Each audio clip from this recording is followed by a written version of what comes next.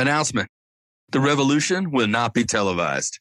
I repeat, the hemp revolution will not be televised.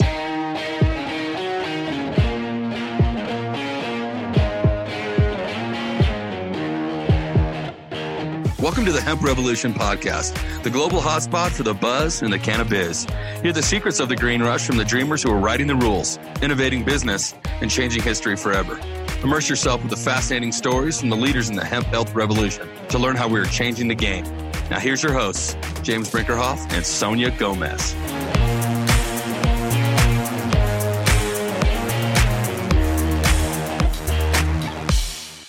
What's up, guys? Sonia Gomez coming to you live from Denver, Colorado. Super excited to be here on another episode of the Hemp Revolution podcast, where we are telling and sharing the stories of the pioneers who are pushing this incredible industry forward. It is our mission here at the Hemp Revolution podcast to share with you the truth about cannabis and hemp and the industry that is surrounding it so that you can make empowered and educated decisions about how you want to care for yourself, the people that you love, conditions you may be suffering from, or otherwise preserving that incredible healthy lifestyle that you already have. If you are a budding entrepreneur looking for tools, resources, connections, we are able to help you by checking us out at theemeraldcircle.com. And if you are a person who's looking for products that you can trust to deliver the results that you're looking for, check us out on medicalsecrets.com for our favorite picks on products. In today's episode, we are going to be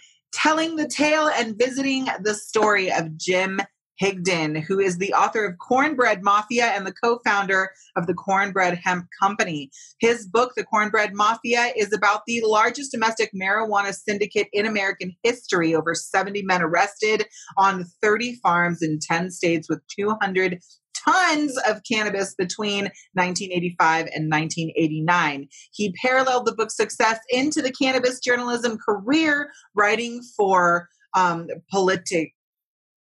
Why did I just get tongue twisted right there? Writing for multiple publications, including the Washington Post and many others. His co-founder, Eric, say his last name for me. Zipperly has an MBA from Balamere University in Louisville and an e-commerce background. They joined forces in late 2018 to launch Cornbread Hemp and to start shipping top shelf CBD products in April of 2019. One of my fellow journalists and cannabis advocates, cannabineurs, our good friend, Mr. James Higdon. Thanks so much for joining us. How's it going? Thank you so much for having me. That was a great intro. I got one quick check on the pronunciation of our town. So I know in Colorado there is a Louisville, and so lots of people from Denver call it Louisville. But it's Louisville. It's Louisville. So we get that from Denver people a lot. Great. Now I'm dubbed a Denver person. I guess I've been here long enough that I'm okay with that. James, tell us a little bit about your background and how you got into this crazy rat race of the hemp and cannabis industry. So I grew up in central Kentucky. I just happened to be from this small town where this crazy thing happened where a bunch of men of my parents' generation were arrested for growing outlaw cannabis in a sort of a superlative, amazing way. And that frustrated federal law enforcement to such an extent that because these 70 guys that got arrested is superlative and noteworthy on its own. But what's really crazy is that none of them talked.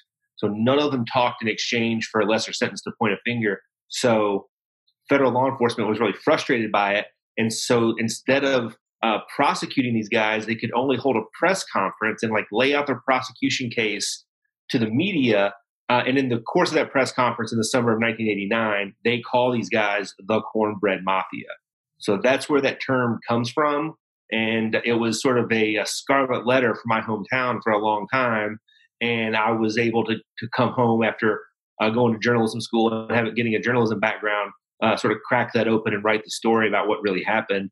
And then I turned that into a journalism career.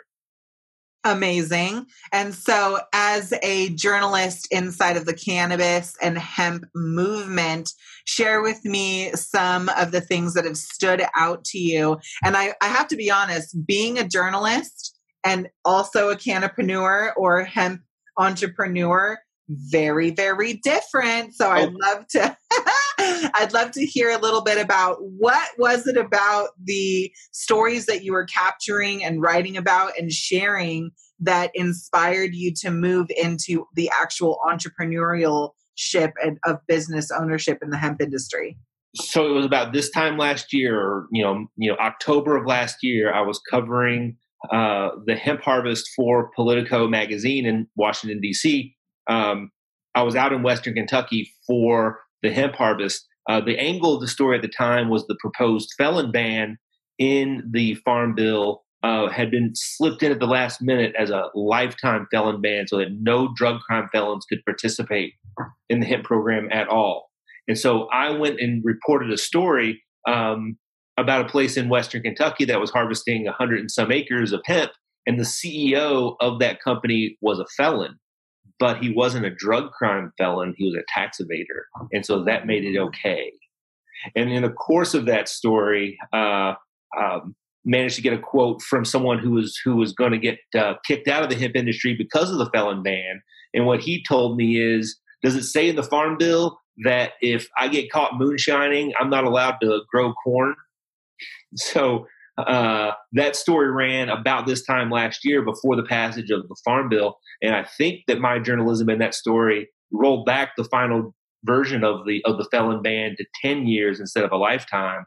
But in the course of writing that story and seeing the hemp harvest come in, I realized that I had one opportunity to get out of the bleachers and into the game. There was one chance to get into the space in a productive way, more productive than just being a sideline reporter as a journalist. And so I emptied my Rolodex. I got an investor. I partnered with someone with a business e-commerce background, and we went to work. Okay, so tell me about the work. What are the wins? What are the challenges? Oh my gosh. Remember, we only have a set amount of time. The wins are we've been able to distinguish ourselves in a very crowded market. Everyone knows that the CBD branding space is crazy crowded. There's thousands of brands. Buyers from retailers are very guarded about taking calls from people like me because they're just bombarded by branding people trying to get their products into shelves. So we've been able to distinguish ourselves in that crowded field because of our branding, because we're named after a legacy of outlaw cannabis. A lot of the branding in the space is people who want to have their customers think that hemp is a brand new thing, that it just got sort of created. Lots of the branding is very shallow and not much more than graphic design concepts. And so having a brand story that goes back not just to the outlaw past of a generation ago, but all the way back to the 200 years of hemp growing traditions in Kentucky really helped us distinguish ourselves in the space. So for starters, our branding story is deep and rich and long and something we can talk about all day. It really leads us into being able to advocate for criminal justice reform and restorative justice in the cannabis and hemp space. So that's something that's very brand centric for us, being able to advocate for formerly incarcerated people, and as we scale up, hire formerly incarcerated people as part of our growth plans. So we're registered as a public benefit corporation so that we can become a certified B Corp after we've accumulated enough data to do that sort of thing. Mm-hmm. So that's been a win for us. Product diversification is also a win. We do right now a high purity CBD full spectrum distillate with a sativa terpene profile. And already that's unique in the space. Here's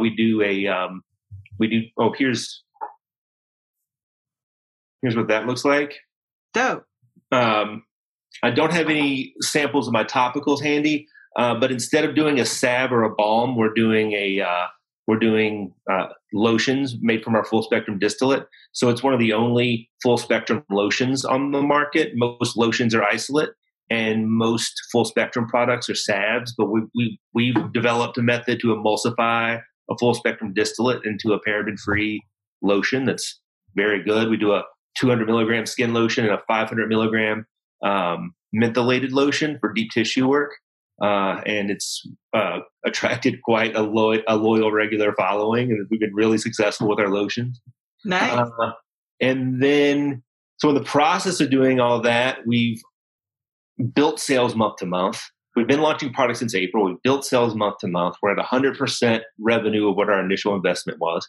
And we've completely rebuilt our supply chain. We've lowered our cost of goods, and we're able to compete competitively on price at a distributor level, as well as working with talking to major retailers.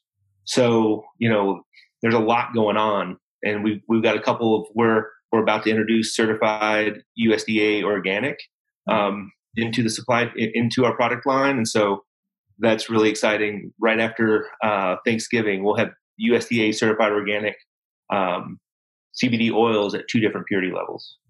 Beautiful. Congratulations. What an incredible evolution in such a short period of time. I'd love to know what you attribute your success to, because obviously the landscape looks different for everybody. I talk to companies who are, still really struggling with cash flow 3 years into the business. And I talk to companies who in 6 months are able to recover investment and get cash flow positive. What do you think? You mentioned efficacy of product differentiation. One of the things which I'll touch on more here in a moment was how you're telling the story and the history behind your brand. But what do you think is a key differentiator for you and your guys' company or approach that is making this a win for you when so many other people are losing? We have the early stages of hemp. The conventional wisdom was that vertical integration was the superior method of developing this business. But vertical integration makes you, what's the opposite of nimble? It makes you clumsy, right? Like it's hard to adapt to the marketplace if you vertically integrated to do X and all of a sudden the market goes to Y. It's hard to pivot and move. We're invested in the brand marketing center first, working backward. We've developed relationship with farmers and processors, but we're not doing that ourselves. So our investment is in R&D, product formulation, and marketing. So we're able to much easier. We have an easier time moving with the market and finding where our customers are. On the e-commerce side, one of the challenges that we're all facing is ad bans from major platforms, Google, Facebook, et cetera, et cetera. So finding ways to reach audiences and communicate with them by email is a critical feature of developing a relationship with a customer base. And we have to be creative about how we go about doing that sort of work. But a silly ad ban is not going to stop us from figuring out how to do that. How are you bridging past the gatekeepers in retail settings? And I hear so many different creative ways to do this. And I really orient this podcast. Baby grams? What's the most creative way? I'd love to hear good ideas. How do we go back and listen to some of the episodes. We break it down. I'm going to get on it. Yeah, we break it down. There's a couple of really great ways. And I'm probably... I haven't yet found somebody who's breaking down the barriers in a better way than me so far. So I'll explain. I'll share in a minute how I'm doing it, and you can take it and run if you want. Well, so there's nothing like a warm introduction that helps get you where you need to go. Yeah. So you're leveraging your Rolodex in a lot of. As a journalist, I didn't.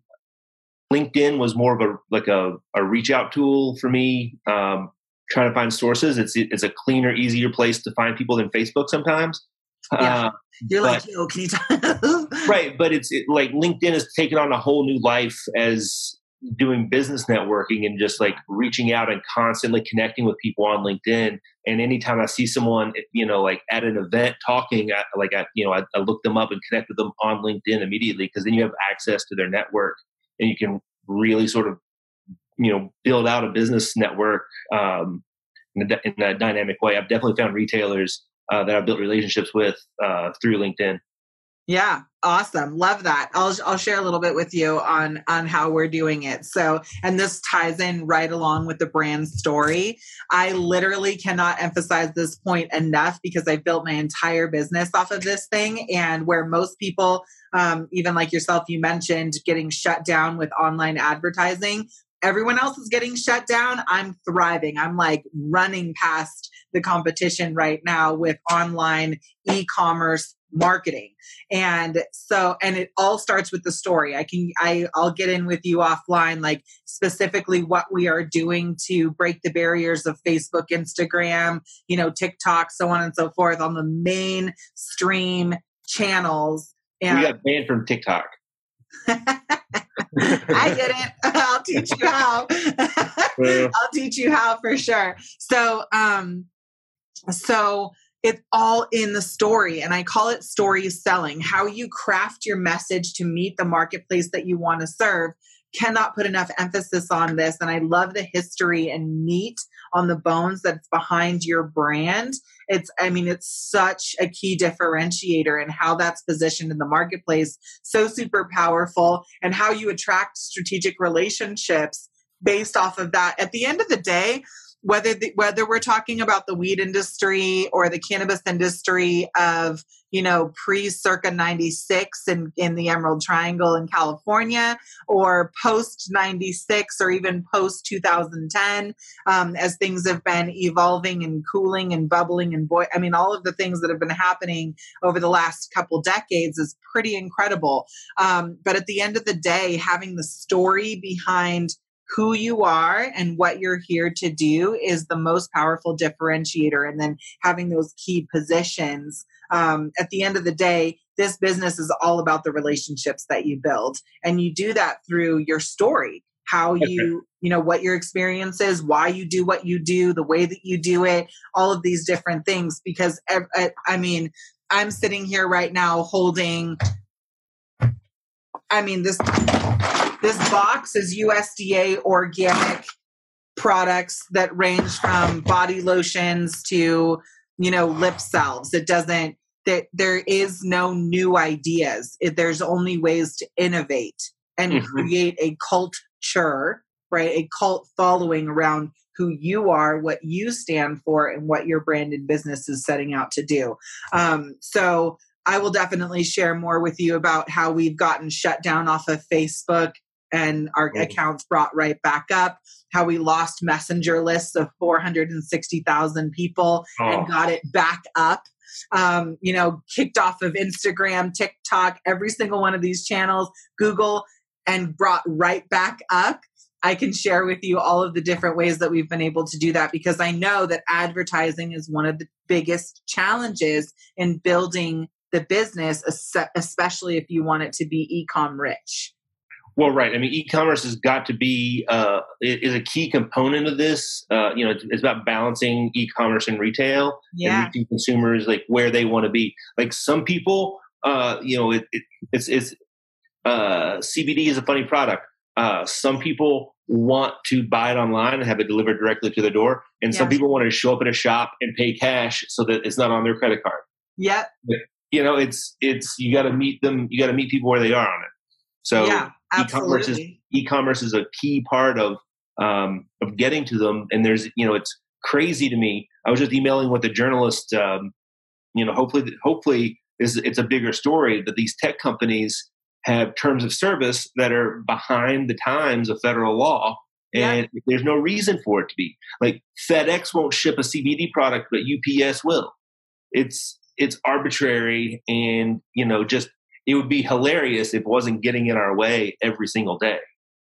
Yeah. Like reaching the people that ought to be reached. And Amazon won't allow CBD on the packaging, but will allow hemp on the packaging. So you have some legit CBD brands relabeling product so it doesn't say CBD, so they can sell it on Amazon, plus a bunch of fly-by-night snake oil people who are just using hemp seed oil and calling it 3,000 milligram hemp oil and charging $9.99 for it. It's very frustrating. Yeah. I would agree that there are quite a bit of points of quite a few points of frustration when it comes to transparency and honesty in the industry. That's probably been one of my biggest challenges, is hearing terms that are not properly being used, or hearing mislabeling, just not having that full transparency and honesty, which is why I like working with this merchant processor that I'm working with right now. They are partnered with, mainstream banks in New York City, and their compliance checks, you have to have up to date, within the last 60 days, COAs for every product, every batch. Oh, wow. The compliance piece that they build into the whole thing takes out so much of the guesswork for both consumer, but also to keep things being, mainstream banks interested in building the business with you. What are some of your favorite stories that you like to tell, or share when it comes to the industry? Once a journalist, always a journalist. So I know that you're certainly a part of the buzz that's going out into the space. What are some of the key points of focus that you have on behalf of your business, but also on behalf of the industry? Because I know you're still working on her behalf too. Well, you know what? I think you said it before. This whole industry is based on relationships. It's a whole new industry where all these people have flooded into the space from every different walk of life, every different past profession. Lots of them are good-natured, goodwill, trustworthy people. And there's also straight up criminals. And sometimes it's difficult to tell those people apart. And you don't know who you're dealing with until you're dealing with them. And so, one of the important things is going out to some of these expos and conventions just to meet people and do real, in the flesh networking with folks, because there's really no substitute for it. We were just at we went to Tennessee to the Southern Hemp Expo. Yeah, the She Expo. The She Expo was put on by the same people who do the NOCO. Yeah. And ended up meeting people from Chicago to help us, get our roots into the Chicago market. So, we went to Nashville to get into Chicago, but that's, that's the nature of the networking part of this, this industry. I went to Oregon to get tied into the Bahamas. So it's just like, that makes sense.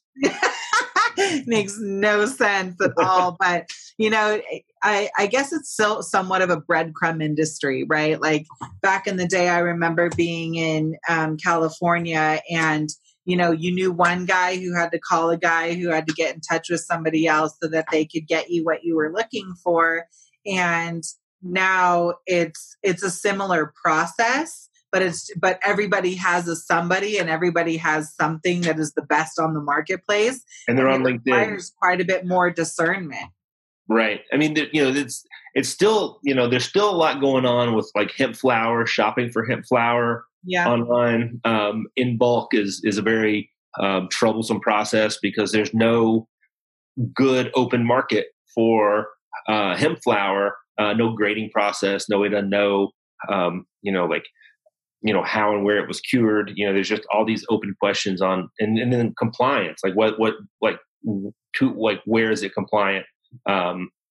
Oregon compliance or Colorado compliance is different than Kentucky compliance. And now these USDA regs that just come out, the senators from Oregon, Higdon and Merkley, just sent comment to the USDA asking for a pre-decarboxylation testing standard for the THC, because the one they proposed, the Kentucky style post-decarbox 0.30 standard, is just going to be brutal. Like, the industry is really going to hurt next year if that's the standard by which we're growing. Yeah, absolutely. I completely agree. I've watched, even just in the last couple of months, people go into panic mode. And if there's one thing I can convey from this episode, is don't fucking panic, people. Stop panicking. That's when you drown. No, you have to I've been a part of this industry for so long that you think the sky is falling every day. You're Chicken Little, and you think the sky is falling, and they just have to go on the full end of the extreme to come back to center. And it takes a lot of industry advocates who can educate on the process to make all of those things possible. But in the last couple of months, people have just been panicking around the new release with regulations and dumping the prices, dumping the quality. All this shit product is going into the marketplace unfinished.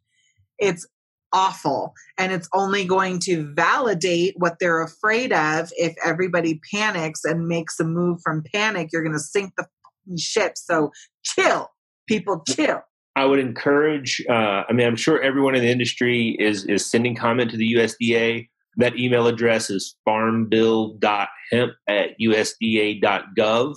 And especially for your Colorado audience, people need to be contacting Senator Cory Gardner's office and letting them hear it, because Senator Cory Gardner is in a tough re-election race. And if he asks Mitch McConnell to tell the USDA to back off on this testing, it might actually get done. Agreed. All of you guys who are listening, please, I encourage you anyways. Everybody always asks me, well, how can I get involved in the industry? Well, you can start by getting involved in your local municipalities and start finding out what your local government is up to, who are your advocates, who are your friends in the space, and shore up with them. This is really going to take a community effort in order to see legalization truly realized, let alone regulation that allows for fair business to be able to grow and thrive. So please, please, please get involved and find out what your local laws are. Stop worrying about the macro picture and look at the micro picture, because every one step gets us that much closer to the goal that we are all working towards. In this segment, generally in these interviews, James, we do something called the Words of Wisdom. And okay. I love to add the value to our community. We've talked a little bit about the challenges. We've talked a little bit about the key differentiators. And for budding entrepreneurs or people who are standing on the sidelines, maybe they have money, maybe they have farms, maybe they have a unique skill set and they want to get involved in the industry, but perhaps they're a little gun shy and don't quite know how to get started. What would be some key pieces of advice that you could offer them while they are trying to figure out how to join this incredible industry?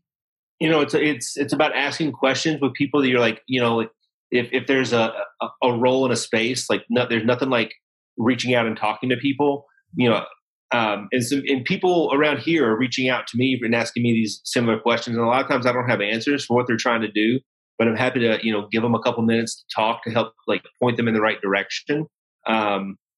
Business owners are asking me, is it okay for me to put CBD in a beverage? Will the FDA come and take me down? And, I explained to them that it's the health department in their town that they're most worried about, and they should reach out to them because that's where the enforcement would happen. So people, need to understand this concept of what they're doing, what aspect of government does it come up against? Who's the regulatory body? Because, if you're a farmer and you're trying to get a license to grow hemp, that's really easy. You need a hemp license to grow it. So you go to the ag department to get a license. But if you're retailing or trying to get into e-commerce, you need to figure out how you're interacting with the real world and what the unique challenges are for the CBD space are. So that when you grow your business, you can be nimble and flexible, because the business models are changing. When new regulations come out, we all have to adapt. And so even if you're aiming for something, you have to be prepared to alter course if the market moves. Yeah, absolutely. I will second that. Generally, I do little 3 key points, but I love this theme of macro versus micro. Everyone, the conversation that is happening right now and the movement that is happening is macro, but the difference that you can make starts with the micro choices that you make and the micro awareness that you find. For instance, who is going to govern the next choice that I make? Honestly, the FDA and the FTC aren't even going to bother with you until you start putting dents in bank accounts, right? So understanding that what your local government is doing, your health department, the ag department, the Department of Revenue. All of these different people are working together to create regulation around how they want your city or state to operate. Get plugged in, get some first name basis happening.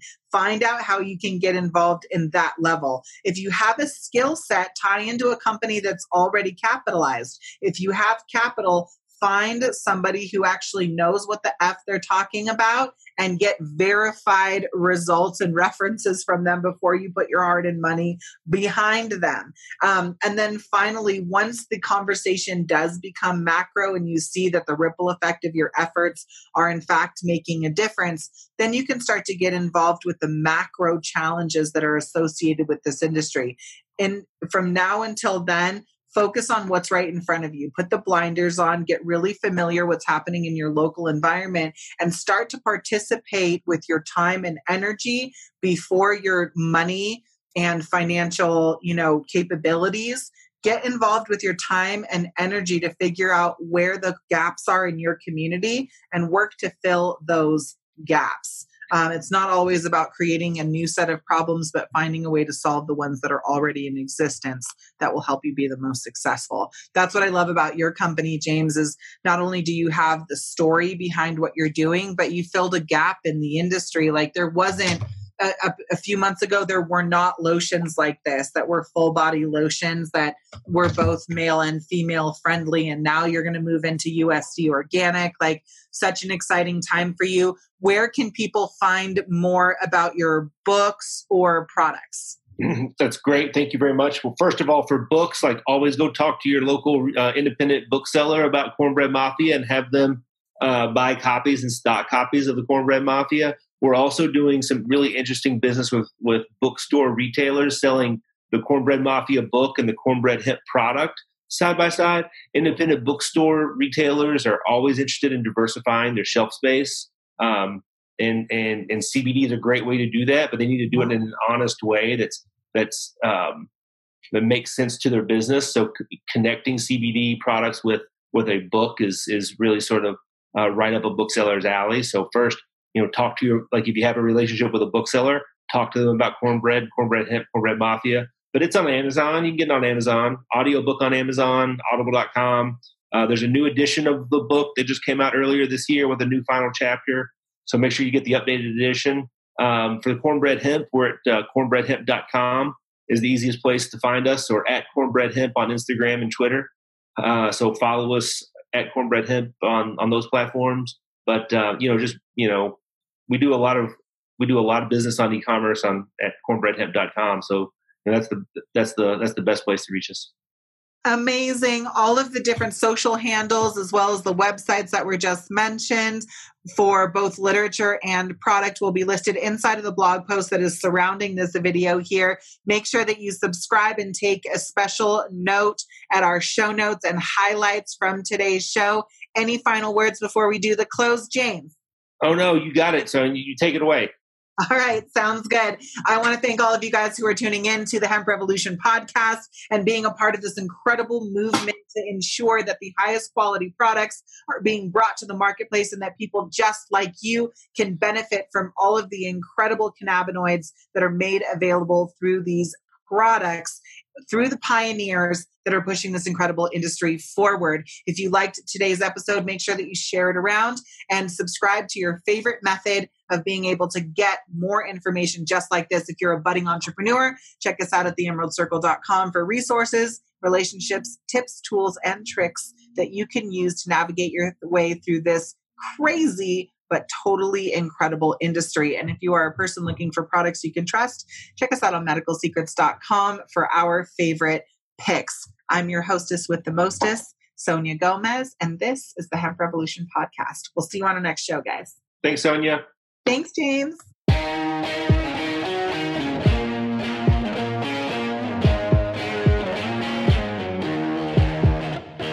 Thanks for listening to this episode.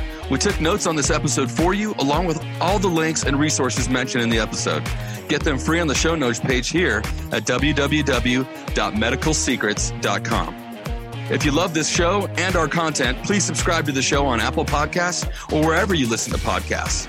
And if you really want to help us get the message out there, please rate, review, and tell all your friends. With your help, we can continue to reach the world with our message. And until next time, we hope you join the hemp revolution, and we challenge you to dream big and love the life you live.